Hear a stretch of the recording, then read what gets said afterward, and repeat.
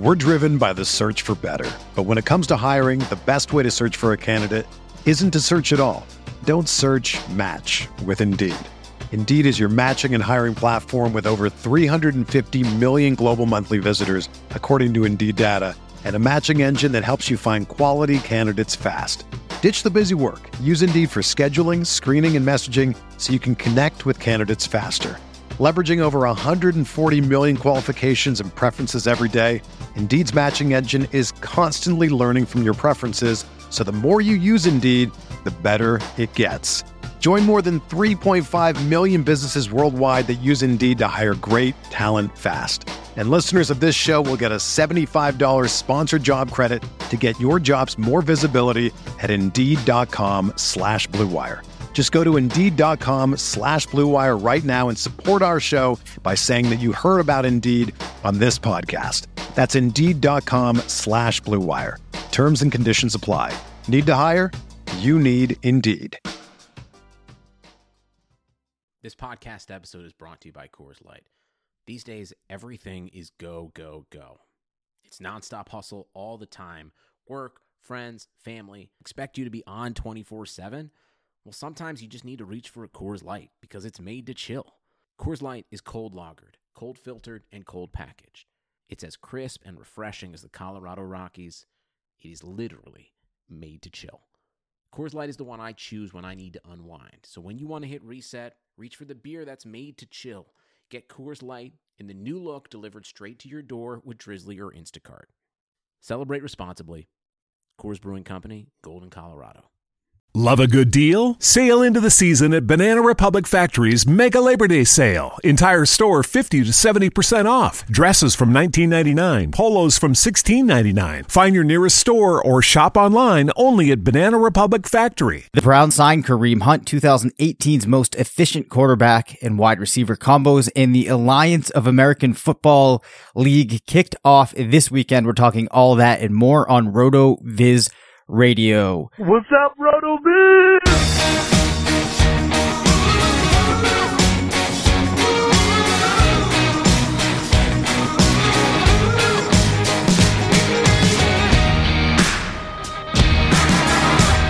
I'm Dave Cabin, Senior Fantasy Analyst at RotoViz. This is RotoViz Radio, brought to you by the FFPC.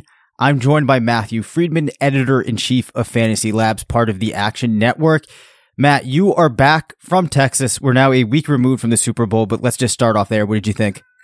I loved it. I maybe loved it in part because it was a really good prop betting situation for me, but I actually enjoyed the game. It was a league marked with a lot of offense, one of the most offensively explosive seasons in NFL history. But you had a game that was basically like a chess match with two really great defensive minds going at each other. And so I really enjoyed it.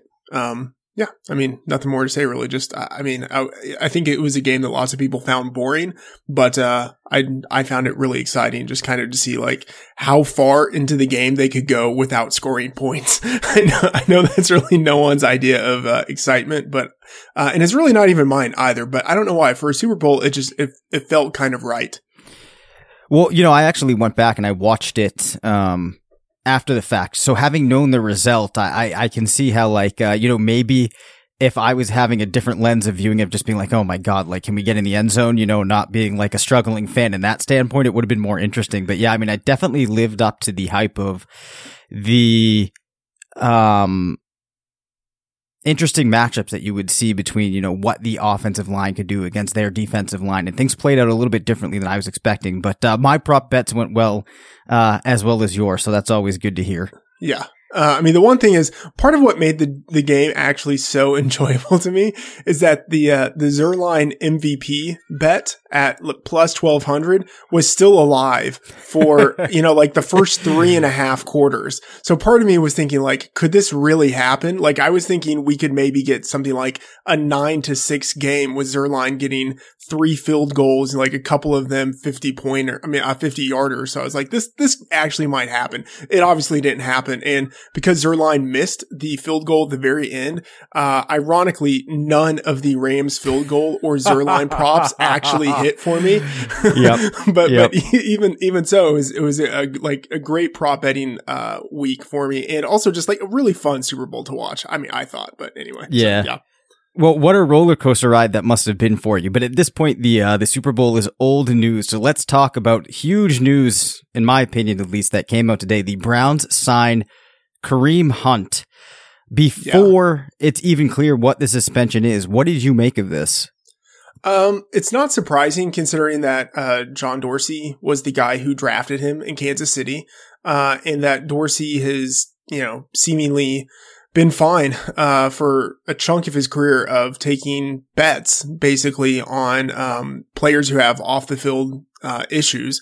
But they say that they did their own investigation. Who knows how thorough it actually was? But yeah, I mean they're taking a chance on a guy who has a lot of talent. And it's weird because it's not as if they really even. I don't think they really even need him. But I think he probably is well-rounded in a way that Chubb isn't. Chubb, I think, surprised people with his pass catching ability, but he's still not the receiving, all around 3-down threat that Kareem Hunt is. And Hunt is also balanced in a way that Duke Johnson isn't. Like Johnson is one of the best receiving backs in the league, but they clearly didn't use him the way that he had been used previously, and he's not as good of a runner. So they're obviously getting a great player. I don't think they have much to lose by doing it because if things don't work out, they can cut him. It's a 1-year deal, but he will be a restricted free agent after, so they do have some control on his contract. So it's like a very, it's a very smart, like team friendly move, for a team that is on the rise, kind of setting aside all of the, off-field issues. Yeah. Actually, in the Slack chat, Hassan, basically said something to the effect of, I'm just speaking out loud here, but I think this has potential to be a net win for Cleveland if they play their cards right. And a lot of this goes with what you said, but they're looking to, maybe maximize their value. They're paying Hunt $1 million, which for a team with the cap that they have, they have an ocean of cap. That's not a big deal. Restricted free agent after the season. So in the event, if he's banned for this season, they still control his rights. And then teams like the Eagles and the Bears have mentioned they're looking for upgrades in the running game and explicitly stated that he was on their radar. So it gives them some room to maneuver. So, I think that you kind of hit the nail on the head there when we think about it in the context that Hassan framed, that there's really not a whole lot for them to lose if they don't care about the PR side of things. Mm-hmm. And then if things work in a way that they can deal Hunt, or even if, Hunt gets back into the fold for them and they like him more than Chubb. Chubb's an awesome back too that other teams might be interested in. So, I think when you think about this one a little more than maybe just having that gut reaction of it feeling kind of redundant, especially with what we saw the Browns do last season, signing Carlos Hyde, then drafting Nick Chubb, I think that this one makes more sense. Yeah, it's totally a different move in comparison to Carlos Hyde. Yeah. The one thing is, I would say I think it destroys Chubb's redraft value. He was a first, second rounder in, early best ball leagues. I think this really destroys his value. I don't think that Hunt is going to be suspended for the entire year. And whenever Hunt is out there, it's not as if we can pencil him in to be the lead back, but he is going to get some work. And so even if it's just as kind of like a change of pace, he's out there on passing downs and he's playing every third series. Eventually he will chip away at Chubb's role in the offense. So I don't think this is enough where you can really bump Hunt up from where he probably is being drafted or where he should be ranked, but it's enough really to hurt Chubb's potential to score a lot of touchdowns and get yards. For sure. That's exactly what I was going to say. With a player like Chubb, who I think you're looking at him as a potential maybe fringe RB1 type of player, when you don't have a tremendous amount of reception potential, especially in PPR leagues, you really depend so much on those touchdowns. And a player like Hunt, I can see a lot of utility for the Browns putting him in goal line situations, at least for one of the 3 or 4 plays they're going to have, and you take away some of those touchdowns, and it really kind of corrodes the value that Chubb would have. So it's unfortunate for him that, again, we're going to have a season where he has to compete with, or at least he may have to compete with another back that's pretty talented. In this case, one that's much more talented than Hyde, in my opinion. And then obviously you have Duke Johnson there as well, who the team committed to pretty significantly last year, and you have to imagine is still going to get involved. So it's going to be really interesting to see where things shake out with his ADP as we move into the summer. Yeah. The one last thing I would say is that from a dynasty perspective, I think this might give people like one last chance to get Chubb somewhat discounted. Because there might be dynasty managers out there who are fine with the idea of maybe trying to trade him high, or like relatively high, thinking that Kareem Hunt really might take a significant part of the workload there. Like that might be the case for like this year or maybe 2 years, but bullish. I'm still very long-term bullish on Chubb and what he could do with that team. Yeah, me too. So I'm in definite support of that. Actually, that's one of the things I was thinking today as I read the news was this might be my chance to get Chubb because I missed on him, given the circumstances of my dynasty leagues. But this is a good window. And like you, I do think that he has one of the best outlooks of the young running backs in the league. So I would recommend going after him. Quick reminder here that you can still get a 30% listener-only discount to a RotoViz subscription through the podcast homepage, rotoviz.com/podcast. We have some really exciting things going on the site. Last week, we made an announcement of some of our lead writers, also some featured writers. Today, we announced that Curtis Patrick is going to be coming in, who you might know from Pro Football Focus or Dynasty Command Center, to kind of head up our social media and marketing efforts, but also to really give us a focus on Dynasty content. Travis May is going to be contributing for us in Dynasty, and then also Mike Beers is going to be contributing some of his best ball apps, which is awesome because we're already into best ball season. And Sean Siegel, obviously, when he tried out some of these apps that Beers had, he was just hooked immediately. And I think that this works out perfectly because I also want to remind you the FFPC, the home of season-long high-stakes fantasy football, they're already in the swing of things. If you are a best ball player, a diehard who's ready to draft now, you need to check out the FFPC Best Ball Leagues. They're already open for the 2019 season with drafts forming daily starting at just $35. If you're a fan of Dynasty, over the last few years, the FFPC has become the go-to destination for serious Dynasty players. They now have almost 300 active Dynasty leagues starting at $77. They even have a $5,000 entry Dynasty league, which clearly is for the high rollers like Friedman.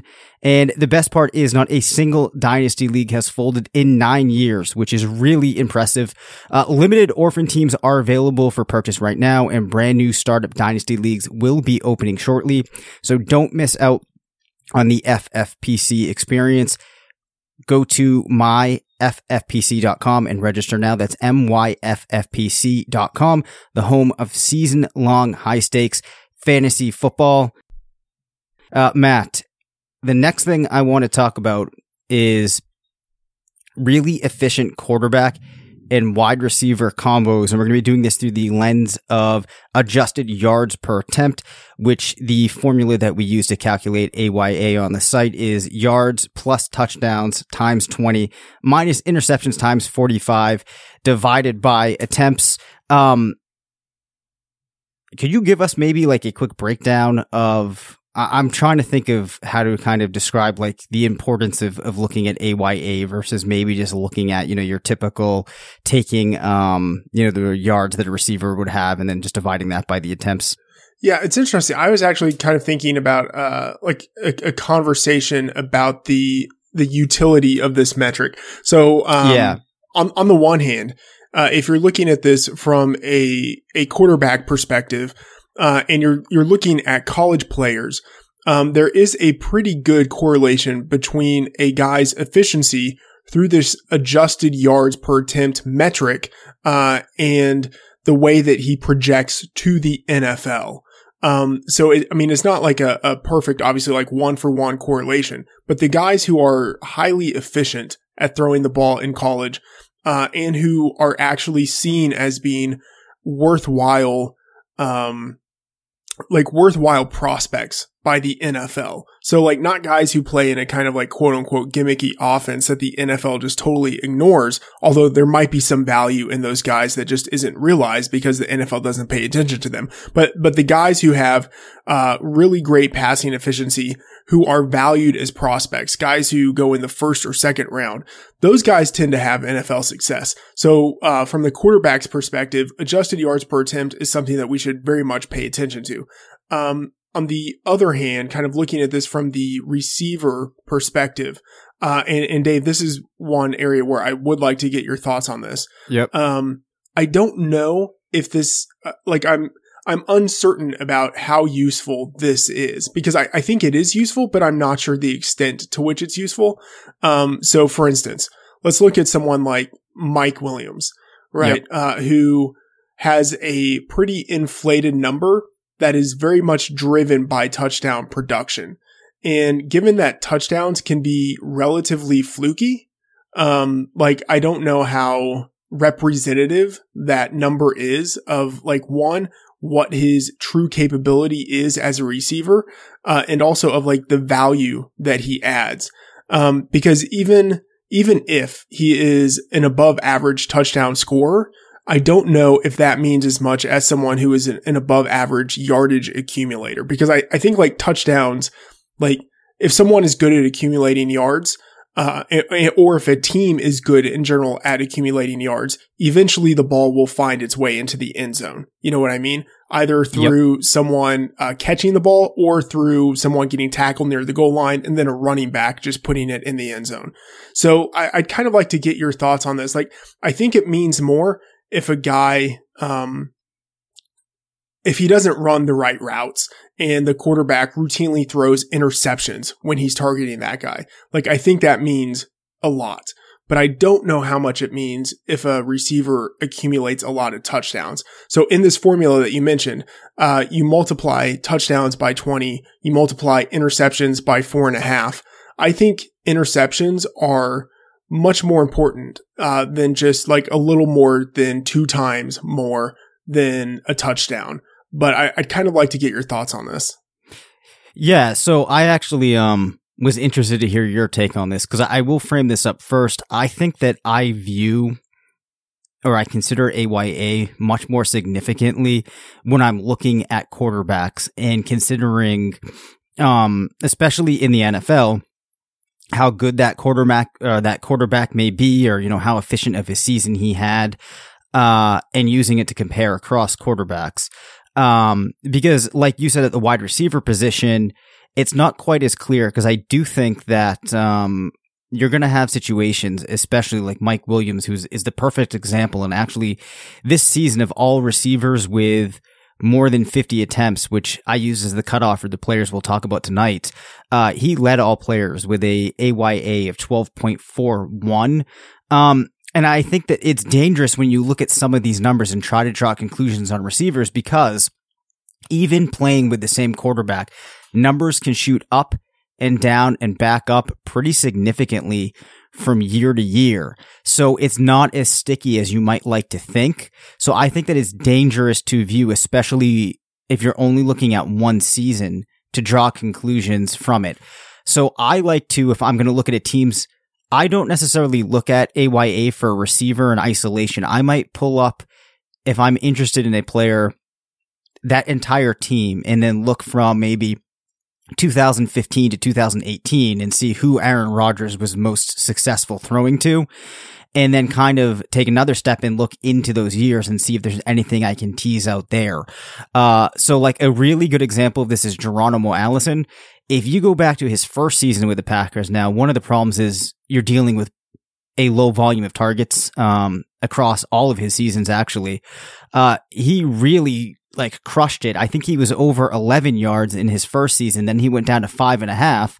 And then last season, he was back up into the 11s. So it's really hard to draw conclusions from that info. And when you look at other players, you might see similar situations. So what I like to use it for to kind of bring this back full circle again is not so much the receiver, but just to gauge maybe the progression of a quarterback or to help learn more about how he might utilize his weapons and maybe what we can expect in the next season. It sounds like you're kind of in line with that.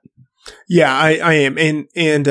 So I started out by mentioning kind of looking at college adjusted yards per attempt and how that is useful for projecting how a guy might do in the NFL. But you're totally right. Just even if we stick with NFL, look at adjusted yards per attempt, very often there's a correlation between how a guy does on that metric and really two things. One, how good he is, like kind of quote unquote in real life for that season.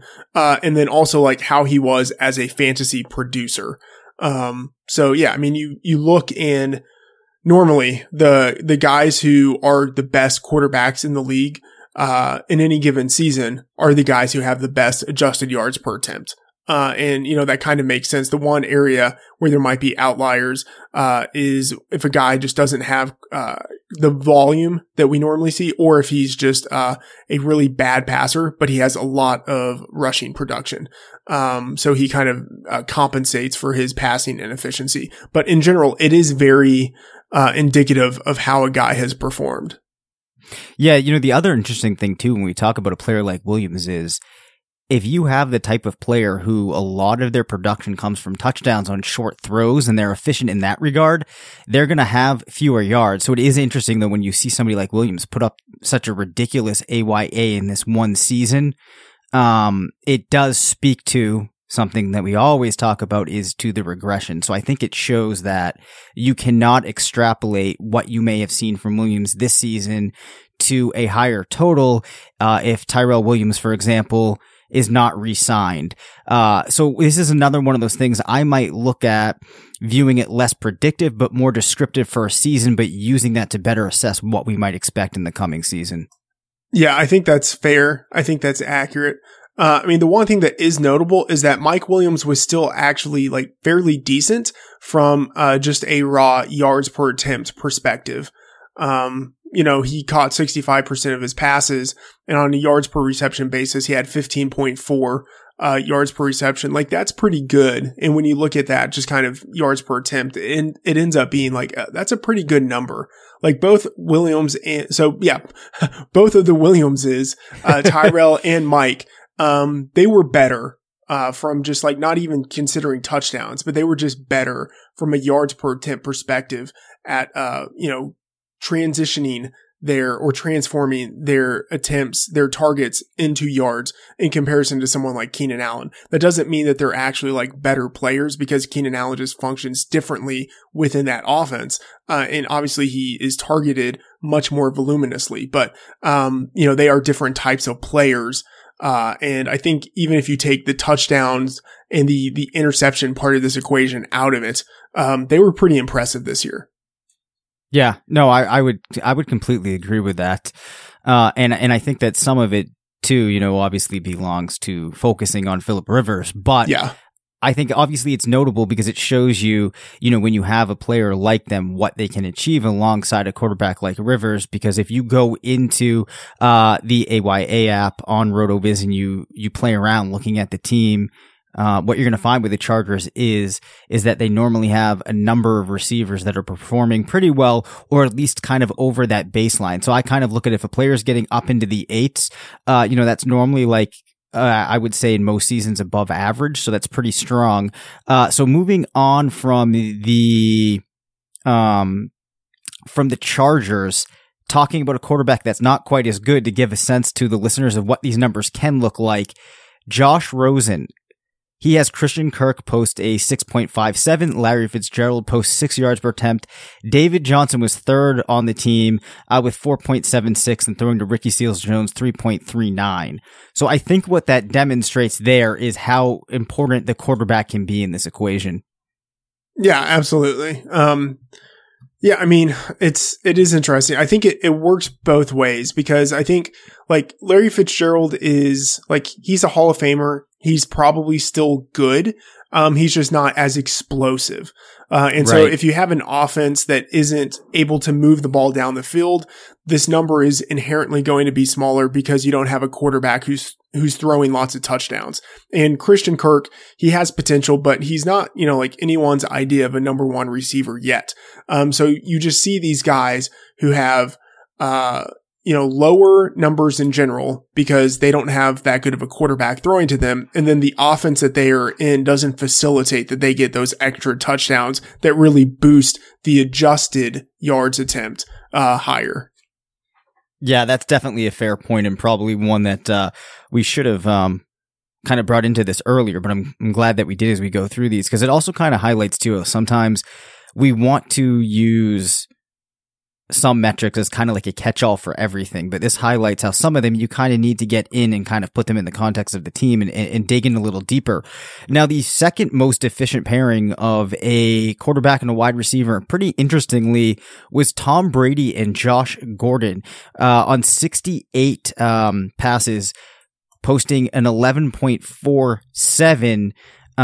Chris Hogan was next in line on New England with 10.32, Gronk at 9, Edelman at 8.22, which isn't really much of a surprise, and then James White at 6.63. But again, I think this is one of those things where people might want to look at it and just say, oh my gosh, like, look at what the team is missing when you take Gordon out of the equation. But we can't really say for certain that next season over a whole year, this number would have stayed that strong. Still, though, it is interesting to see what the Patriots lost when Gordon went out, which is one of the things that naturally led the team to kind of redefining itself down the stretch. Yeah, I mean, I thought Gordon was pretty impressive considering that he came over in the middle of the season, or not middle of the season, but, without the benefit of training camp. Right. He was injured when he first came over with like the lingering hamstring issue. It took a while. Remember, Edelman was suspended for the first 4 games. So it took a while for them to kind of integrate all of those different offensive pieces, with Edelman and with Gordon, and with Gronk, kind of going in and out of the lineup a little bit, not being his fully functional self. But Gordon, in the 10 games he played with Edelman, like he was pretty decent. I mean, he, paced for 1,100 receiving yards, 5 touchdowns. And he maybe would have gotten a little bit better as the season would have progressed. And maybe, he knows more of the offense. They game plan for him specifically against different types of opponents. But yeah, I mean, I think he did very well considering that, he was targeted just, was it like 68 times, 71 times, something like that with the team. Like he was pretty impressive. Yeah, it was, like you said, and the other thing too, like through historically, receivers have had a lot of trouble getting up to speed on New England's offense, even with training camp. Yeah. So to come in when he did it was really impressive. So, again, it's just unfortunate that, he had to take another step away from the game. So that, we've seen now 2 players, both with good quarterbacks, that managed to eclipse that 10 mark, with Tom Brady having 2 receivers do it. So to give you a flavor of some of these other quarterbacks that you would expect to post high numbers, Andrew Luck and T.Y. Hilton were one of the more efficient wide receiver quarterback duos, putting up 10.46 yards per attempt. Behind him in Indy was Eric Ebron with an 8.36. Probably makes sense to look at Drew Brees, him and Michael Thomas, another really efficient pair as we would expect at 10.55. Jared Goff, before Cooper Kupp went down for the season, was at an 11.45. And this is notable because there's a number of different things that you can look at with the Rams of the drop off. And I'm not sure if we talked about this on the show yet when Kupp was out. Yeah. So, I mean, I think that's pretty telling, but also Cooks was at 10.47. And that does kind of speak to what you mentioned before too, of how good offenses are going to have players putting up good AYA, because Woods is also at 9.19. Yeah, they were guys who were able to benefit from scoring touchdowns. But how explosive Kupp's number is, especially considering that he's someone who played primarily in the slot, is really impressive.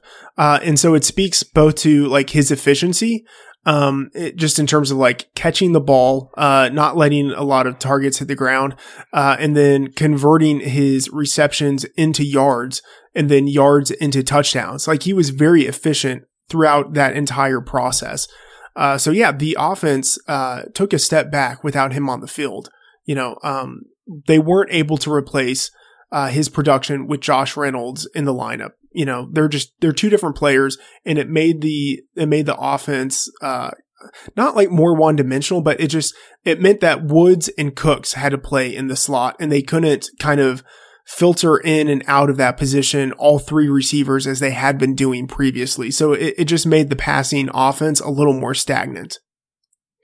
For sure. Now, an interesting one to look at is the Rams, because we can look at the numbers that receivers put up with Mahomes and how he fared, and then we'll go back and look at Alex Smith. So Tyreek Hill was at 10.58, Sammy Watkins 10.53, and Travis Kelce at 9.34. So those are very strong numbers. If we contrast that with Alex Smith, who I'll pull up his numbers here quickly, we'll look at 2017. You had Tyreek Hill at 12.17, then a little bit of a drop off going down to Albert Wilson at 9.16. Of course, some of that is kind of his style of play, and then Travis Kelce at 8.71. Yeah, I mean, it's interesting in that Tyreek Hill's numbers with Alex Smith were so much better, but I think it's twofold. One, Sammy Watkins being on the team with Patrick Mahomes kind of takes away from what Tyreek Hill might be able to do. So his numbers are not quite as impressive, both in terms of like targets down the field, but then also like secondly in terms of the touchdowns that he would get. So whereas last year Tyreek Hill was uber efficient at turning targets into touchdowns, he wasn't quite as efficient this year, and he also had more targets. So it makes sense that with more targets, his efficiency would dip a little bit. But yeah, you can see the huge impact that Patrick Mahomes had when you look at the second receiver, Sammy Watkins versus Albert Wilson, and then also Travis Kelce versus Travis Kelce the year before. And then also we should maybe even take a look at like Chris Conley. I think it's possible that, whoever was functioning as the third receiver in the offense, Chris Conley for the third receiver was pretty efficient at 7.48. If we look at the third receiver, with Alex Smith and the Chiefs in 2017, Demarcus Robinson was the third guy and he had 4.86. So yeah, I mean, a pretty marked, difference there with Patrick Mahomes, who like, it makes sense, is the league MVP. And he ended up, I believe he led the league, at least all quarterbacks who, started like more than 2 or 3 games, led the league, with 9.6 adjusted yards per attempt. This episode is brought to you by Decoy Wines of Sonoma, California. As you gather with family and friends this summer, experience the best of wine country with Decoy by Duckhorn. Winemaker Tyson Wolf spends every vintage focused on harvesting grapes and crafting wines from the finest vineyards. Whether it's our flagship Cabernet or crisp and refreshing Rosé, Decoy has just the wine for your discerning taste. Ask for us at your local wine shop or visit decoywines.com/celebrate to locate our wines near you. Whether you're firing up the grill, hosting an alfresco get-together, or enjoying the warm summer nights, let Decoy by Duckhorn elevate your occasion.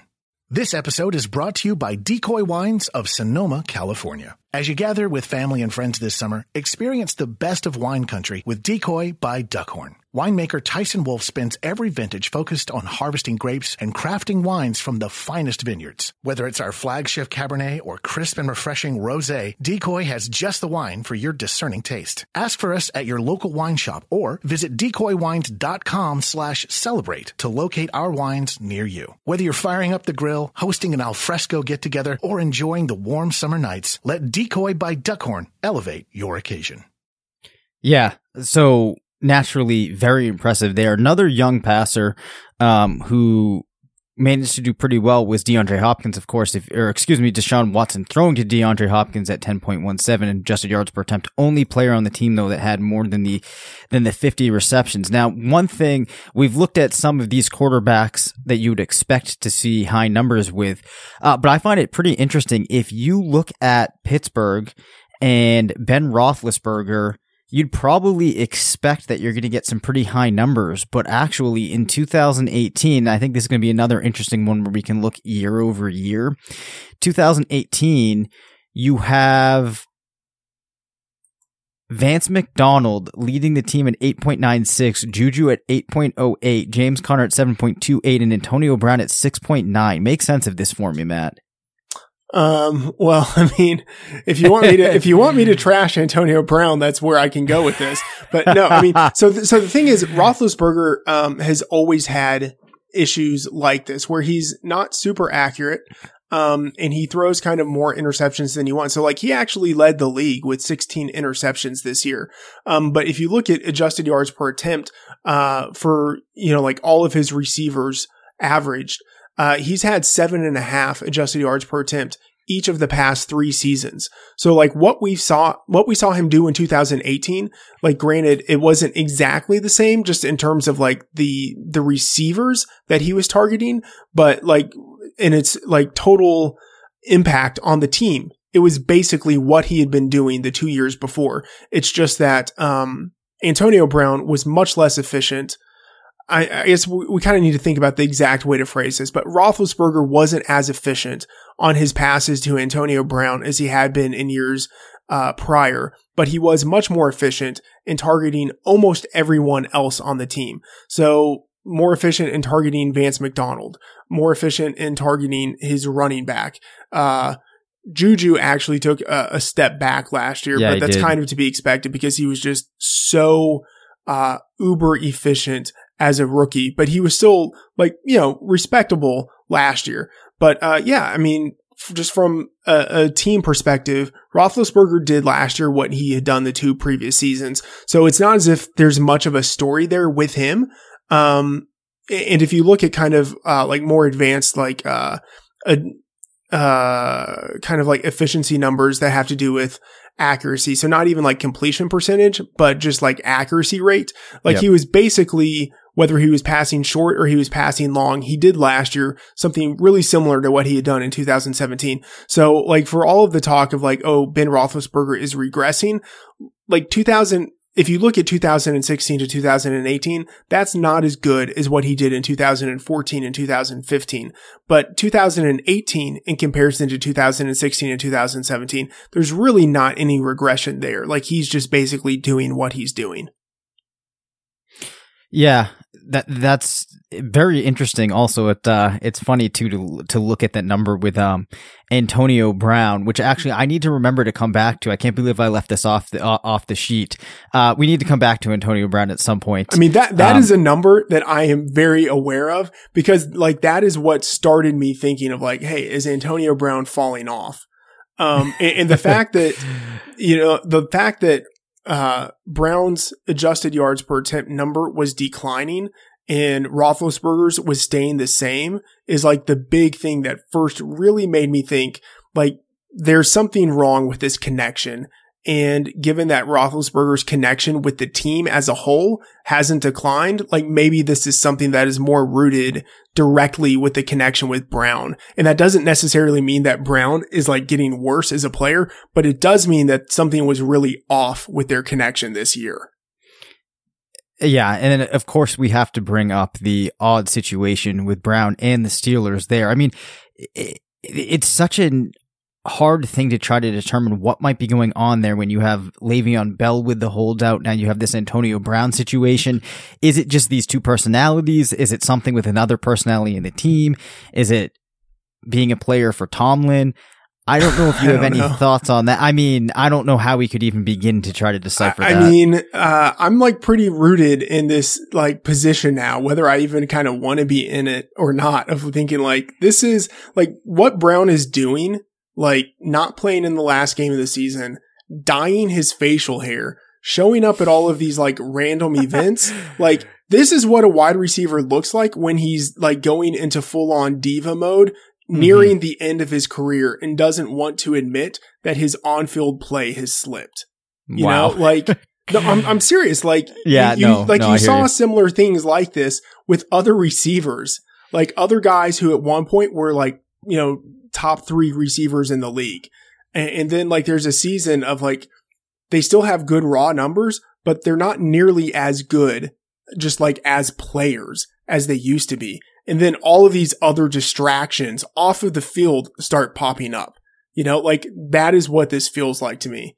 And like, I might be wrong. I might be very wrong. I'll admit and say I might be wrong, but like he looks like a guy who, is starting to slip.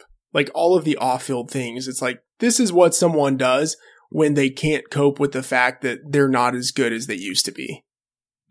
It's really fascinating because we have these figures that are so much in the public eye. We get to see their job performance and we get to see what really has become their identity in all of these different facets. It almost makes me wish that like there was a podcast like done by a doctor of, well, I guess you would say like probably like I don't know, go with a psychologist, a psychiatrist, somebody in that field that could just kind of focus on these players and give somewhat of like a professional opinion of what might be going on. Like, because it is fascinating. Yeah, like a sports psychologist. Yeah. That is what we need. I mean, the one thing is like, there could have been a very different way that this had gone with Antonio Brown. Like, I mean, maybe it's different with Jerry Rice because he was able to extend his career so deep into his 30s. But, you know, even when Terrell Owens started becoming like the number one receiver with the 49ers, it's not as if Rice was, I mean, it's different because Twitter didn't exist then, you know, but it's not as if Rice was like making a big public stink about no longer being the number one guy or about having to share targets with someone else. You know, like Rice was always the consummate professional. Brown could have done that. Like that could have been his legacy as someone who was awesome in Pittsburgh. And when another receiver came along who was, you know, just as good as he was and was maybe going to ascend as he was descending, he could have like gracefully become a really strong number two receiver and, you know, like a mentor to the guy. Like that could have been an outstanding legacy. Like instead, he's going to be remembered as someone who like threw a hissy fit and got kicked off of the only team that he had been with for years, you know, and like eventually fans will forgive him, but like he could have been like a god in Pittsburgh if he had handled this well. Instead, he's just going to be someone who, I don't know, like the team just wasn't able to solidify around. Yeah. And beyond that too, to some extent too, if he is taking more of the position of being a lifelong Steeler, staying with the team, doing the right things, maybe they're able to recruit, if you will, a couple more pieces because they do have a pretty good infrastructure there. It's a great organization. I mean, you know, they've come close a couple of times, and with Roethlisberger still there, maybe they could have made another run or two, a more serious run into the playoffs. I mean, and here's one more smaller thing that probably isn't really significant, but to fans it matters. They never won a Super Bowl with Antonio Brown. You know, like they won they won two with Roethlisberger, but they never won with Antonio Brown. Like that is something that I don't know, like Larry Fitzgerald never won a Super Bowl and people still love him, but like at the same time, he hasn't done what Antonio Brown has done, but like not winning a Super Bowl, it doesn't mean as much for a wide receiver, but that is still like something that will follow him. Absolutely. But I also think too that you have a situation where with a player like Fitzgerald that has always done the right things and kind of the way that they play, it almost adds to their lore, their legend that they kept playing and they kept being the player that they were despite not winning the championships, despite playing on teams that struggled. Yeah, I agree with that. And like Fitz, like his one chance in the Super Bowl, like he had the game of his life. It's not like they lost the Super Bowl because he didn't perform. Yeah, that was actually, I kind of want to go back and watch that game. I seem to remember really enjoying watching that one play out. Yeah, it was a great game. The Cardinals scored near the end of the game on like Fitzgerald's great like 60, 70-yard touchdown to split the defense. And then with around 2 minutes left, the Steelers came back, and that was the like Santonio Holmes catch in the corner of the end zone on the tip of his toes in triple coverage, just like amazing, you know? That could have, like Antonio Brown could have had a moment like that if things had broken right. Yeah. Wow. Actually, so I'm looking at the box score of that now. So the final was 27-23. The Cardinals scored 16 points in the fourth. They'd only scored 7 prior to that, and looks like the Steelers heading into the fourth were at 20. Wow, so that was quite a swing that there. Was the James Harrison. That was the 100-yard interception return like at halftime. Exactly at halftime. Yeah. Okay, everybody out there, I'm looking at the box score. I have to say this. Yeah, he's exactly right. Matt Friedman is like an encyclopedia of this stuff. I actually sometimes, like, I wonder if you're sitting there, like, having pulled things up, but you can't be as good at pulling things up as you would have to be for things like this. No, that one is just really stuck in my brain.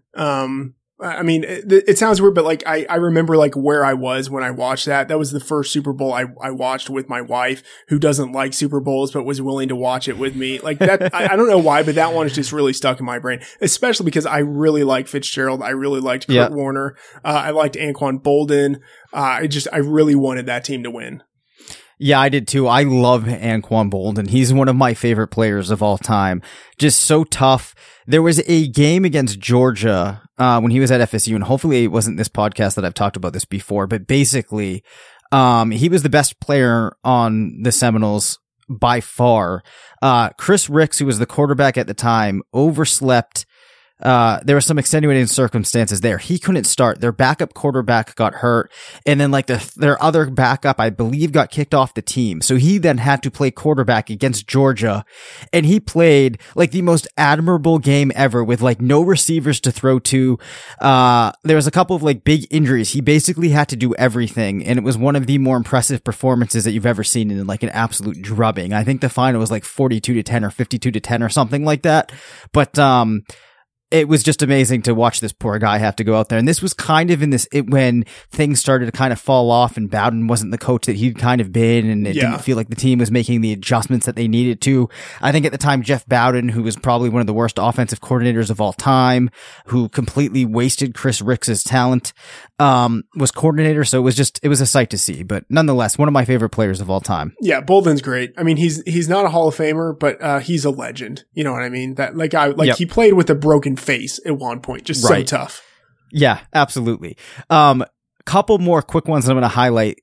Then we're going to move off of this. Of course, you can go to the site and pull up the AYA app if anybody's interested in looking. Adam Thielen, 9.15, then Diggs down at 7.51. So no real standouts for Minnesota.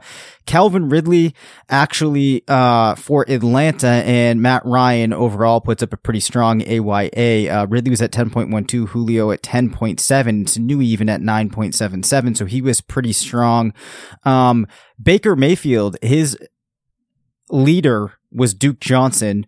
Let me see if I can find it. 7.94 to Duke, Njoku at 7.91, Jarvis Landry at 6.49. No surprise. And the last one that I'll mention, Tariq Cohen with the strongest AYA in Chicago at 9. But I want to move off of that before we run out of time here. Sorry, just a couple more. Go ahead. I had to say. Yep.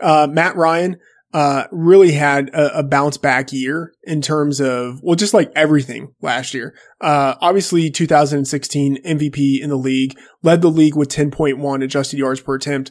The pendulum really swung back the other way in 2017. For him, a pretty inefficient season. I thought his 2018 would kind of be in the middle, but, he had 8.7 adjusted yards per attempt, for the season.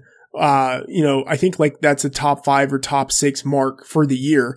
So he really rebounded. It will be interesting to see what he's able to do this year with, a new or, new/old offensive coordinator. But Calvin Ridley moving into his second season, Julio Jones still is someone, even if he's kind of now on the tail end of his prime, is someone who is still very physically dominant. And then, another guy who's really interesting, what Deshaun Watson has done in his 2 years, when he's had Will Fuller and DeAndre Hopkins is really impressive. And Will Fuller, I mean, obviously this number is very inflated by touchdowns. But the 2017, 2018 number for Will Fuller, on attempts from Deshaun Watson is 13.61. Like that is just such a high number. And you have to think like that's not sustainable, but like, I don't know. I mean, it's not a 2-year sample because like it's very split. we didn't have Watson for his entire rookie season. And then we didn't have Fuller for, a lot of Watson's second season. So it's just kind of hard to know if that number, is sustainable, but like we should expect that number to still be really high moving forward. They certainly have a tremendous connection. And I mean, I know that we're working with a small sample, but when you see a quarterback wide receiver duo do things as impressive as they have done, even if it does regress, and we've talked about this before, it's still going to be a very good result from them. And I think that Fuller, a lot of people don't appreciate just how good of a receiver he actually is. Yeah. I mean, he's got the type of skill set to be able to have a really high number like that because he's just so fast. It's like Deshaun Jackson back in the day. So yeah, there's a lot that Fuller adds to that offense. And just a note too on Deshaun Jackson, he can still move because I think, if you look at the next gen stats on NFL.com, he recorded one of the highest mile per hour marks of the, whole 2018 season. Matt Breida, actually led it, running almost nearly 23 miles per hour at one point. But I wanted to get your take on the Alliance of American Football. Did you watch the games? Are you excited in the league? Do you have any takeaways? I love this league. I say that, not having watched any of the games in real time, but I have kind of gone back through. I haven't like systematically watched these games because that's just not the way I roll. I'm not going to spend that much time doing it, but I feel as if like I've surveyed enough of the data and then enough of the tape, just to kind of have a sense of all of these different teams. I am really glad that this league exists because I think that they are doing some innovative things, that if, they go well, maybe the NFL would consider incorporating some of these things, into their game. But then also like, I like the fact that football is still going. I like the fact that, you can bet on this. Man, I mean, it's like a league like this exists basically so you can still bet against Christian Hackenberg. I love that. I love that, you have Mike Martz out there still doing Mike Martzy type of things. And the same with Steve Spurrier. So yeah, I love that this league exists and we can see some guys who, maybe never got their full shot in the NFL get a shot here. Or we can see some retreads, who, were good college players, maybe even great college players. But for one reason or another, it just didn't work out in the NFL. But maybe, it can work out here and they get a second shot at the NFL, so I'm really glad a league like this exists. I think like the NFL hasn't had college is a decent pipeline for the NFL, but like the league hasn't had like a minor league or a G League type of system to kind of develop players. So I'm hoping that this is something that could serve in that way. So like you, I didn't actually watch the games as they were going. I've been going back and watching some of the condensed versions. Yeah. Caught like a full 15-minute stretch here and there. And I thought that it was really, really fun. It's interesting to see the quarterback play is, pretty poor. Oh, it's bad. It's bad, very bifurcated. You have teams that are throwing touchdowns and no interceptions. You have two teams like that. And then you have these other teams that are throwing like multiple interceptions and no touchdowns. It's very bifurcated. You immediately see that there are going to be a couple of teams in this league that are pretty good. And then a couple of teams that just have like absolutely no chance. So yeah, it'll be fun, I think, to continue to see some of these players develop and, to bet on it. Yeah, for sure. And like it really highlights just how hard it is to find a good quarterback because even, in this configuration, you're like, really, they could not find better guys than this. Maybe they're out there. But the other thing I wanted to get your take on was how bad are the names, man? The names are awful. Yeah, they feel like video game names. Oh my God. But yeah. Or like you let a group of like 9-year-old boys come up with the names. Yeah. The one thing I would say is that, I don't remember his name on Twitter, but hat tip to whoever pointed this out to me on Twitter, the Arizona Hotshots. The Hotshots are like a group of like firefighters, like elite firefighters, who like fight obviously fires, but like they go into like the center of the fire with like extra gear and all of this stuff. So like that's like the name Arizona Hotshots is like an homage to them. So I think like that's cool. Like I like situations where there's something local that the name is referring to and honoring. So like I think that's a cool name. Some of the other names aren't quite as good, but yeah, you know, it's pretty hit or miss with like minor league type of teams. Oh, yeah, they're terrible. I also have to say I'm not super impressed with the logos that they came up with the typeface. I didn't really like the uniform. The uniforms are kind of what I was expecting. I was hoping we could get back to maybe like more of a throwback, like, you know, some of the classic college old type of uniforms, but they kind of did decide to go with that futuristic kind of new style. So I was disappointed on those regards, but I'm just going to read off the names here. Atlanta Legends, meh. Birmingham Iron, meh. Memphis Express, come on. Orlando Apollos, Salt Lake Stallions is probably the best. That's a good one. I have to say, I do like the Apollos though. Apollos. Yeah, you know, I like that one. All right. San Antonio Commanders and the San Diego Fleet. But nonetheless, I think it's going to be a fun league. I will say though, the Atlanta Legends logo is so bad. Well, it makes sense. That is a really bad team. Oh my God. Yeah. Awful logo. But yeah, to get back to your point too, I forget the names of them, but one of the games that I did watch, it was pretty ugly and like how slanted the talent was between the two squads. Yeah. I mean, Trent Richardson is like, I mean, he's not the best running back, but he was one of the most productive running backs this year. This last week. And he's probably going to continue to get the ball a lot. You know, he led the league with 23 carries. He had only 58 yards on 23 carries. But he scored 2 touchdowns, but it's funny to see someone like Trent Richardson, in this league. And then, like other guys who never really got a shot. Someone like Jarrell Presley.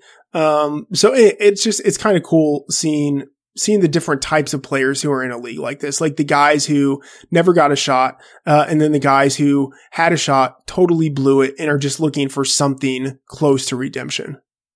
And the other really cool thing about this too is you can stream all of the games, like the apps that they have. You can watch everything, and there's a lot of cool coverage of this too. And I will say I do really like the website. It's easy to get the stats. So yeah, I think it's going to be a fun league. Maybe we'll talk about this a couple more times as things move along.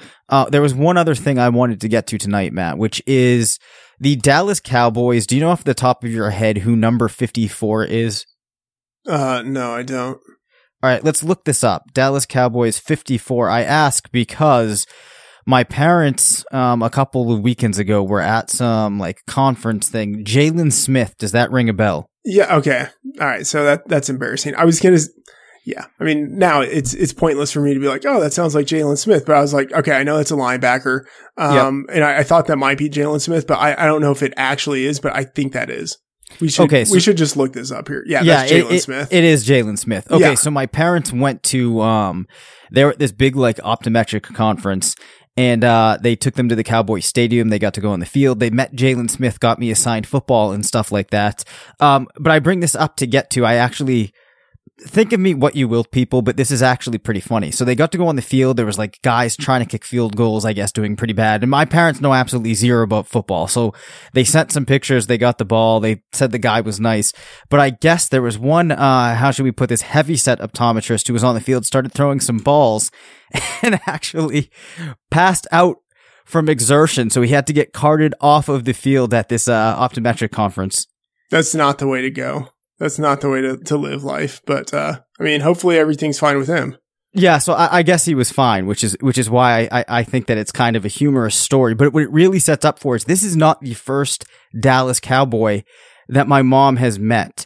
At my brother's wedding, which was held in Connecticut, on the morning of the wedding, everybody's getting ready. I go down into the lobby and I see my mom just talking to this huge dude in a fur coat.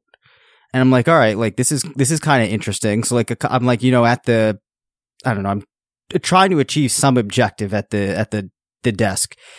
And then I see her and the guy, they start walking away and I'm like, oh my God, that's Michael Irvin. Okay. Damn it. Because I was seriously going to say, please tell me that was Michael Irvin. Because if you say a cowboy in a fur coat, that is automatically where my mind goes. Yep, Michael Irvin. Right. So I'm like, holy shit, Mom. Like, do you know who you were just talking to? She's like, no, I don't know. I was like, that was Michael Irvin. And, no register at all. So I should also say too, my mom is 4'8". So like there was this huge, it was just like such a hilarious sight. Man. And she was like, oh, what's his deal? I was like, well, he did a bunch of coke in the 90s, but he was a really good football player. She's like, oh, well, he was a nice guy. So that was just like a really interesting sight to see. Fast forward to the middle of the day after like the actual wedding had taken place. Irvin, Jaworski, Jackson, and I think one other guy from ESPN, they must have been recording something at ESPN, right? Because we were in Connecticut, which was close by. So like my brother and my sister-in-law, they got a picture with all of them and stuff like that. So it was just really, really random. But yeah, there's nothing quite as odd as seeing your mom just talking to Michael Irvin, not thinking anything of it. And I was like, did you like find the outfit a little odd? She was like, yeah, I had a feeling, he was somebody of some importance. So anyways, that's my Dallas Cowboys story. Yeah, that's a pretty good story. I like it. Yes. All right. Well, on that note, we are out of time. We will be back next week. I'm scrolling down to find the thing that we read when we go out. That's going to do it for today's episode. Once again, I'm Dave Cabin. You can follow me on Twitter at DaveCabinFF. My co-host was Matthew Friedman, who you can follow at Matt F. The Oracle. This has been RotoViz Radio. Please subscribe to the podcast, leave us a review, and be sure to tune in next week. And remember, it's not a fantasy if you believe it. Thank you for listening to RotoViz Radio. Please rate, review, and contact us via email at rotovizradio@gmail.com. Follow us on Twitter at RotoViz Radio and support the pod by subscribing to RotoViz at a 30% discount through the listener homepage at rotoviz.com/podcast.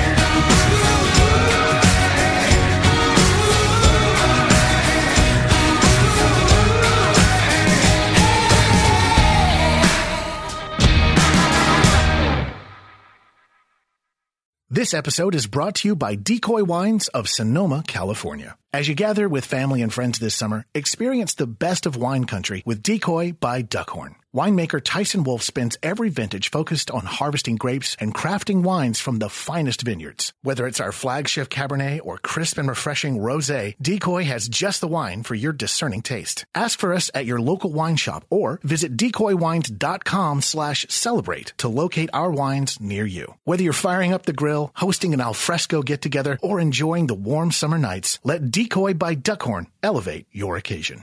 Love a good deal? Sail into the season at Banana Republic Factory's Mega Labor Day Sale. Entire store 50 to 70% off. Dresses from $19.99. Polos from $16.99. Find your nearest store or shop online only at Banana Republic Factory. Sugar Ray Leonard, Roberto Duran, Marvelous Marvin Hagler, and Thomas Hearns.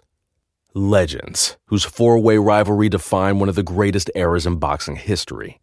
Relive their decade of dominance in the new Showtime sports documentary, The Kings, a 4-part series premiering Sunday, June 6th, only on Showtime.